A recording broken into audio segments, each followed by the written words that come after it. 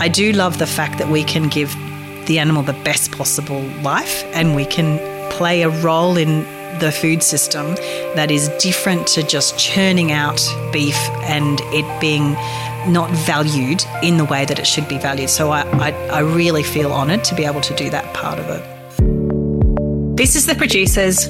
I'm Danny Vallant. The Producers in Launceston is a special series celebrating the producers and people of Northern Tasmania in partnership with Agricultured. This is episode 4 of 7. Liz and Rick Mankin grow Angus beef on Summerlee Farm in North Lilydale, 35 kilometres north of Launceston. Their children are the 7th generation of Mankins on this farm. After a tragic start to their working life here, Liz and Rick are farming with purpose. It's small scale with a focus on animal welfare and meat quality, and a keen eye on nurturing the land. Their beef is prized by home cooks lucky enough to be recipients of beef boxes, and by the few chefs that have fostered a relationship with the Mankins and an understanding of the way they work. I tried Summerlee beef in a tartare at a producer's dinner at Launceston's Grain of the Silos. It was delicious and rich, with deep minerality and roundness. I didn't realise it at first, but I was sitting next to Liz at the time. It was so special to realise who she was, to see the sparkle in her eyes as dozens of people enjoyed the fruits of her labour. And I was so excited to have this paddock-to-plate proximity too. So my name is Liz Mankin, and we are in North Lilydale in northern Tasmania, just outside of Lilydale. It's about 35 kilometres from Launceston. And we have a very small boutique Angus beef farm. So we've been living on this farm for about 15 years, and 10 of those years we've been farming it. Rick's family moved here in the late 1890s and have just never left, really. So he's 6th generation on this farm, and I met him in Queensland, and we moved down here when we got married, and built a bit of a life in the house, renovated the house, the old cottage. When we moved down to Tasmania, we hadn't even, well, in my mind, I hadn't even thought about farming. I knew Rick's parents owned a farm. We lived on the farm. Maybe I was incredibly naive, but it never occurred to me that we would be farming in the future. And then when we lost Rick's dad quite suddenly, and his only son, and we were living here, and we found ourselves farming in a situation that wasn't particularly what either of us had expected. So I guess our start to farming life wasn't, we sort of refer to it as less of a dream and more of a nightmare, really, because we had a lot of grief and trauma that was there for us and for the extended family. So we worked through a lot of stuff initially, while we had to still go through all the motions of feeding the cattle and doing the fence work and doing the hay and all of the things that have to be done on a farm. And so for probably about 5 years, we just did quite a mechanical process and continued doing what Rick's dad had done. And then at one point we realised that time had passed and that we lived somewhere incredibly beautiful, and we were really lucky, and we actually enjoyed it, and we found a new joy in being on the farm and doing what we were doing. So we decided to make a bit of a change. Rick's father died suddenly, and the grief is still very present. As much as Summerlee Farm is an optimistic and forward-looking business, Liz and Rick's time as farmers began in dark shadow. It was a horrible time. It was a really horrible time.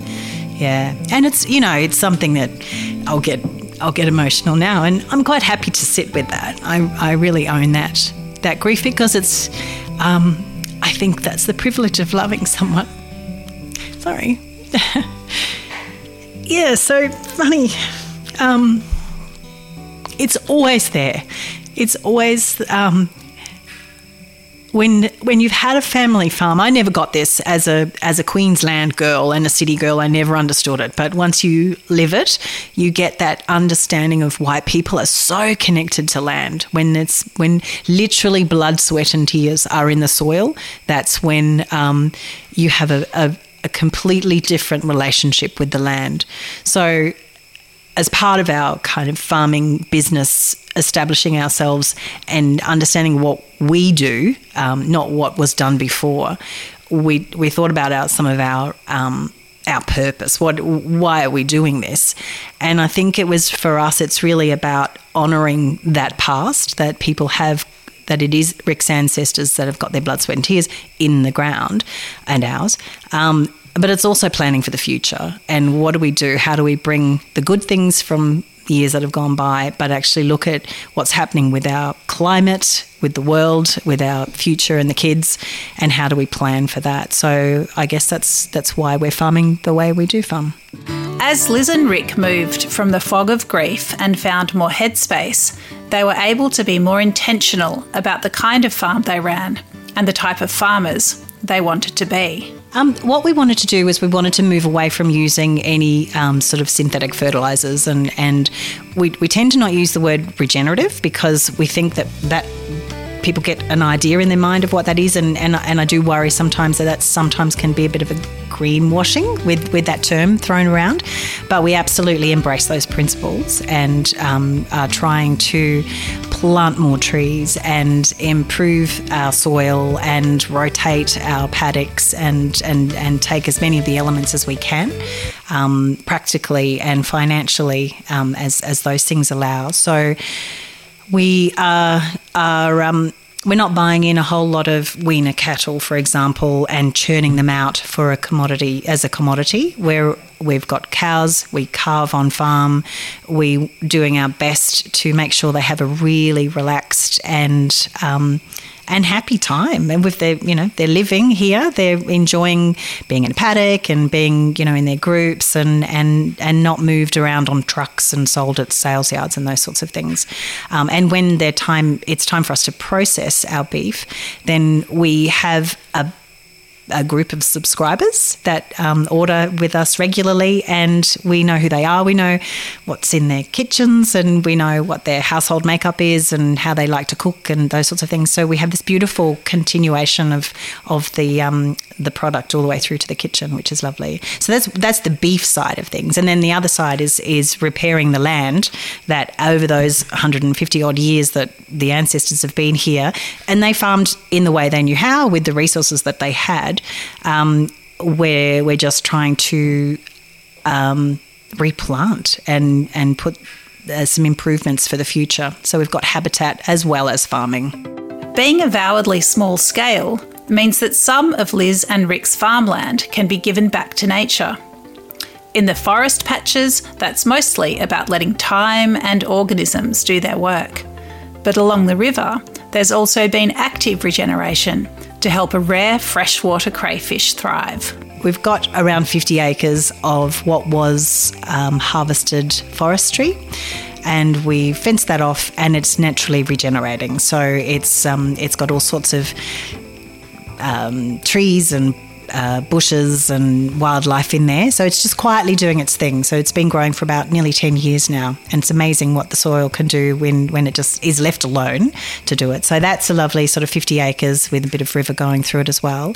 And then we have a stretch of river along the farm that's about just over 1 kilometre. And we've planted 2,000 native seedlings along there to just build a riparian zone, and that's building habitat for the giant freshwater crayfish that live in our river. They're gorgeous. They look like a lobster. So if you imagine, you go to a restaurant and see a lobster, but they're kind of a blacky, greeny colour. And they get up to about 6 kilos, and they live to about 60 years old.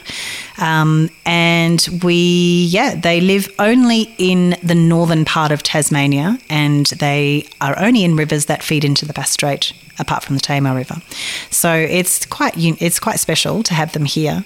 And when we had the crayfish expert come out, he did an audit of our crayfish, and he said that once the trees grow in about 10 to 20 years, the population will be in the hundreds. So that's really exciting. We've probably got about 20 in there now, but there'll be, in not much time, there'll be lots more. So it's pretty exciting. Giving cattle a good life on farm is important. It's crucial that the end-of-life experience is calm too. Liz explains how that works at Summerlee. So now we use the abattoir just at Ledgerwood, which is about 45 minutes away.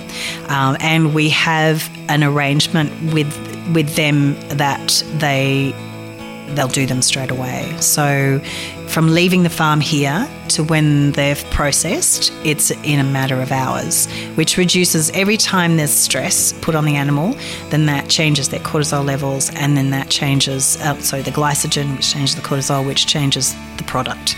So if you can reduce the stress at every point, then you're going to get a better product at the end of it. And also, we care for our animals. We don't want them to have a bad experience at the end of it. So, yeah, there's once the animal leaves our farm, that's when we no longer have control over what happens. So there's a few things that are left out of our control, but we've got some good systems in place to do that. But with a small producer, it is quite difficult to compete against the big guys and to get even the transportation from one place to another. Then we needed a butcher to cut it. And so we have a lovely butcher over at Westbury who does it. He's just brilliant, but he's also running his own business. So we need to fit in around his schedule, which makes it a bit tricky sometimes. Being a small farmer means that it's possible to have a real connection with customers who subscribe to receive a box of beef. It's great for home cooks, but it's also meaningful for Liz and Rick. We produce beef seasonally, so from spring to autumn, when it's lovely and warm and there's fresh grass around, and in that time we'll process around 5 to 6 times in that period.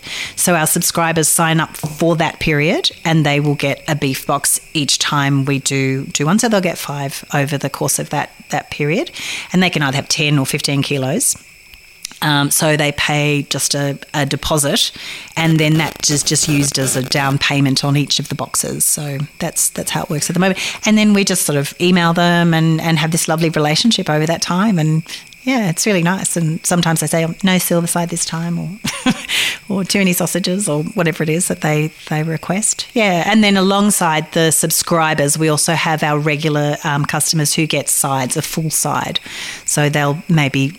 Some get 2 sides in a season, others will just get 1 or a mixed quarter or something. So I think connection was one of the things that we identified that were really important values to us, and that's connecting with the customers or the people who are buying our meat and cooking with it, and connecting with other producers and connecting with our community, and and connecting with the environment. That's sort of something that's been a theme of ours as we've progress through our business.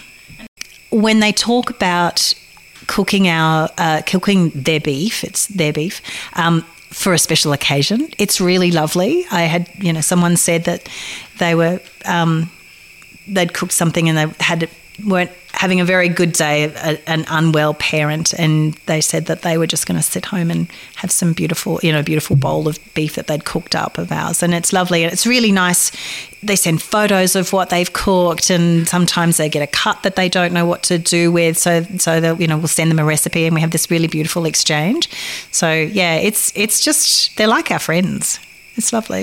Chef Massimo Mele had to stay on Liz's radar for ages before he was lucky enough to snare some Summerlee beef. Massimo was thrilled, but it's also an incredible buzz for Liz and Rick to see their beef in a restaurant setting. To get Massimo's side of it, listen to the 2nd episode in this series. Oh my goodness, that's incredible. I can cook, but I'm not a great cook, so very simple recipes that I like, and it's just... I don't know. I don't know if I can describe how cool it is just to see your beef on a menu, or have a chef compliment you on the product that you've got, or even just give you feedback and yeah, sort of say that they want to buy more of it. It's fantastic. And we never pursued the restaurant market. We just weren't interested in restaurants at all, because mostly they will just want to buy a whole eye fillet or a whole scotch and buy 6 of them. But most of our animals, when we have an eye fillet, it's roughly a kilo a side, so on a whole animal. So we just don't have the capacity to fill that kind of order. And also, we always, the whole animal dies, not just the eye fillet. So if you're wanting to value every single part of what's on offer, then I'm interested in talking to those people, not just people who want to just cook steaks. So it was a bit random when we had a customer who wasn't able to take a side for whatever reason, and it was a bit last minute. So I thought I'll just text Massimo and say, "Are you interested?" And he just straight away, "Absolutely, we'll have it." And I was just blown away. I thought, okay, that was easy. Why didn't I do that earlier? It took a bit of faffing about to get it because we're so small and we don't have the logistics in place for transportation and delivery and that sort of stuff. But we made it. They wanted it hung for a certain period, and we made the arrangements for that and got it butchered down. And it was just, it was great. So the start of a really nice partnership. Summerlee is a boutique operation that Liz and Rick Mencken balance with valued careers off-farm. Liz explains how they work it all out. We've got 2 teenagers and we both work off-farm. So Rick works for the Tas Fire Service, and he's a district officer in the northeast. So he's got a busy job that he works long hours. So he does most of the farming outside of normal work hours, so weekends and evenings. And I work part-time, 0.5 in the Department of Health in Public Health Services, and we both love our jobs, so it's kind of, we like doing both of them.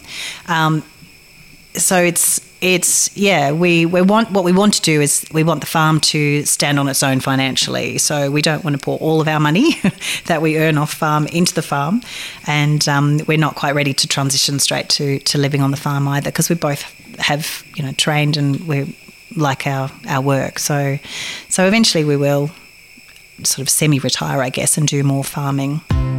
Launceston has been recognised by UNESCO as a city of gastronomy, and it's in large part thanks to a network of small producers like the Menckens at Summerlee Farm. Yeah, so we're just outside of Launceston is kind of a bit tucked away and a bit, I don't know that people really know about some of the producers that are in this region, and I think we almost kind of punch above our weight in some respects, because in a very small area there's some pretty awesome producers that are doing some really, really great things, but we're not at this point. It's not sort of like we are on the tourist track, but mainly people go to some of the larger destinations.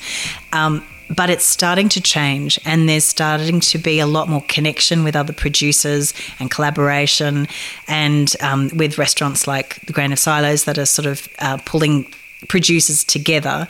That's creating a network in itself, and we're learning each other's stories, and we've got each other's backs, I think. So it's a region that feels like it's emerging, and it's starting to, I think it's got a really exciting future, and I'm really excited to be part of that too.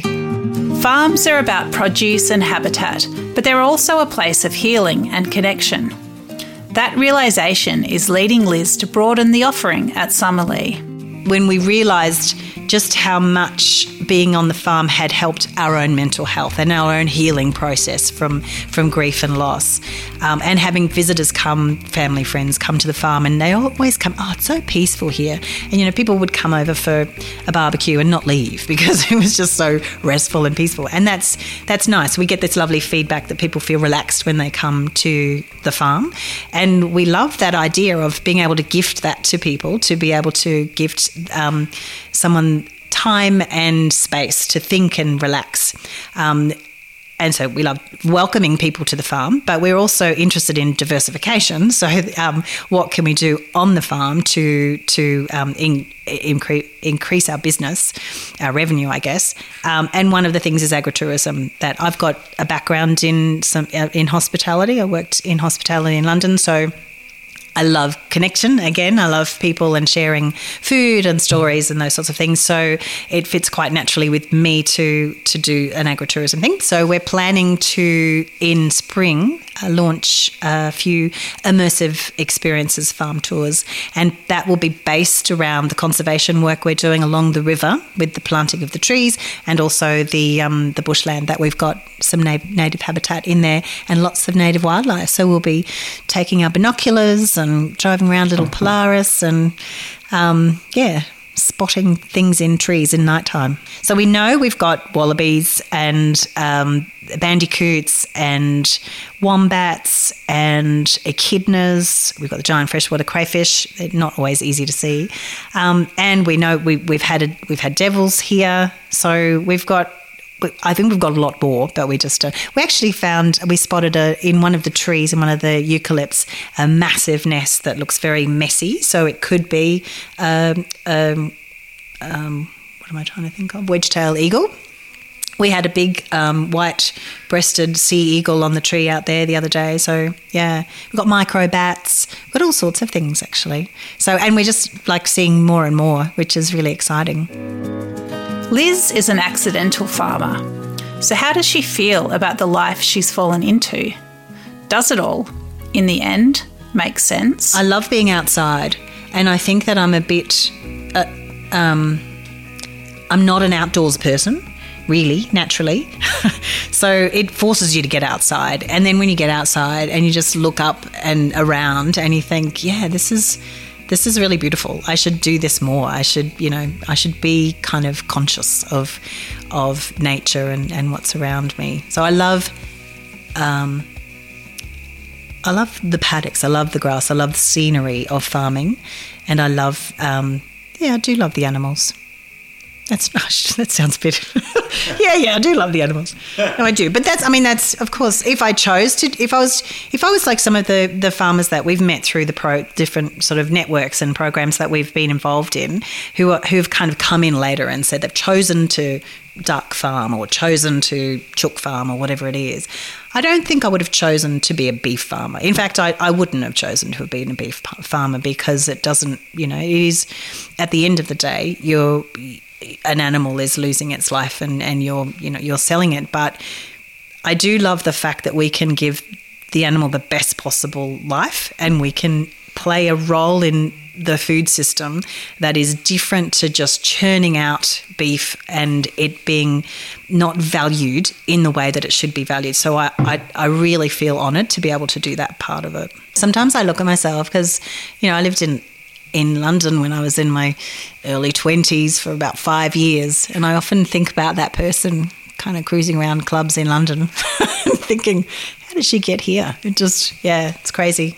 It's crazy, but it just makes sense. I don't know. Our life does that. The universe somehow does that, I think, and it just puts you where you're supposed to be. So I think this is where we're supposed to be.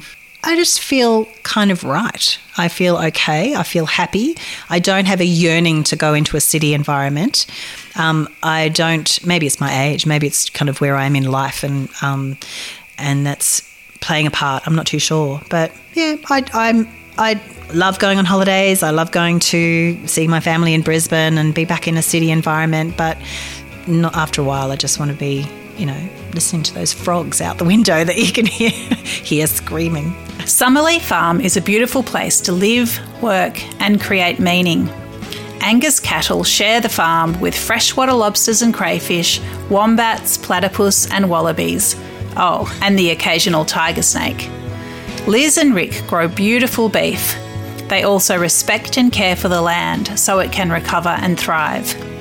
It's a family business, but it's also shelter and habitat for them and for generations to come.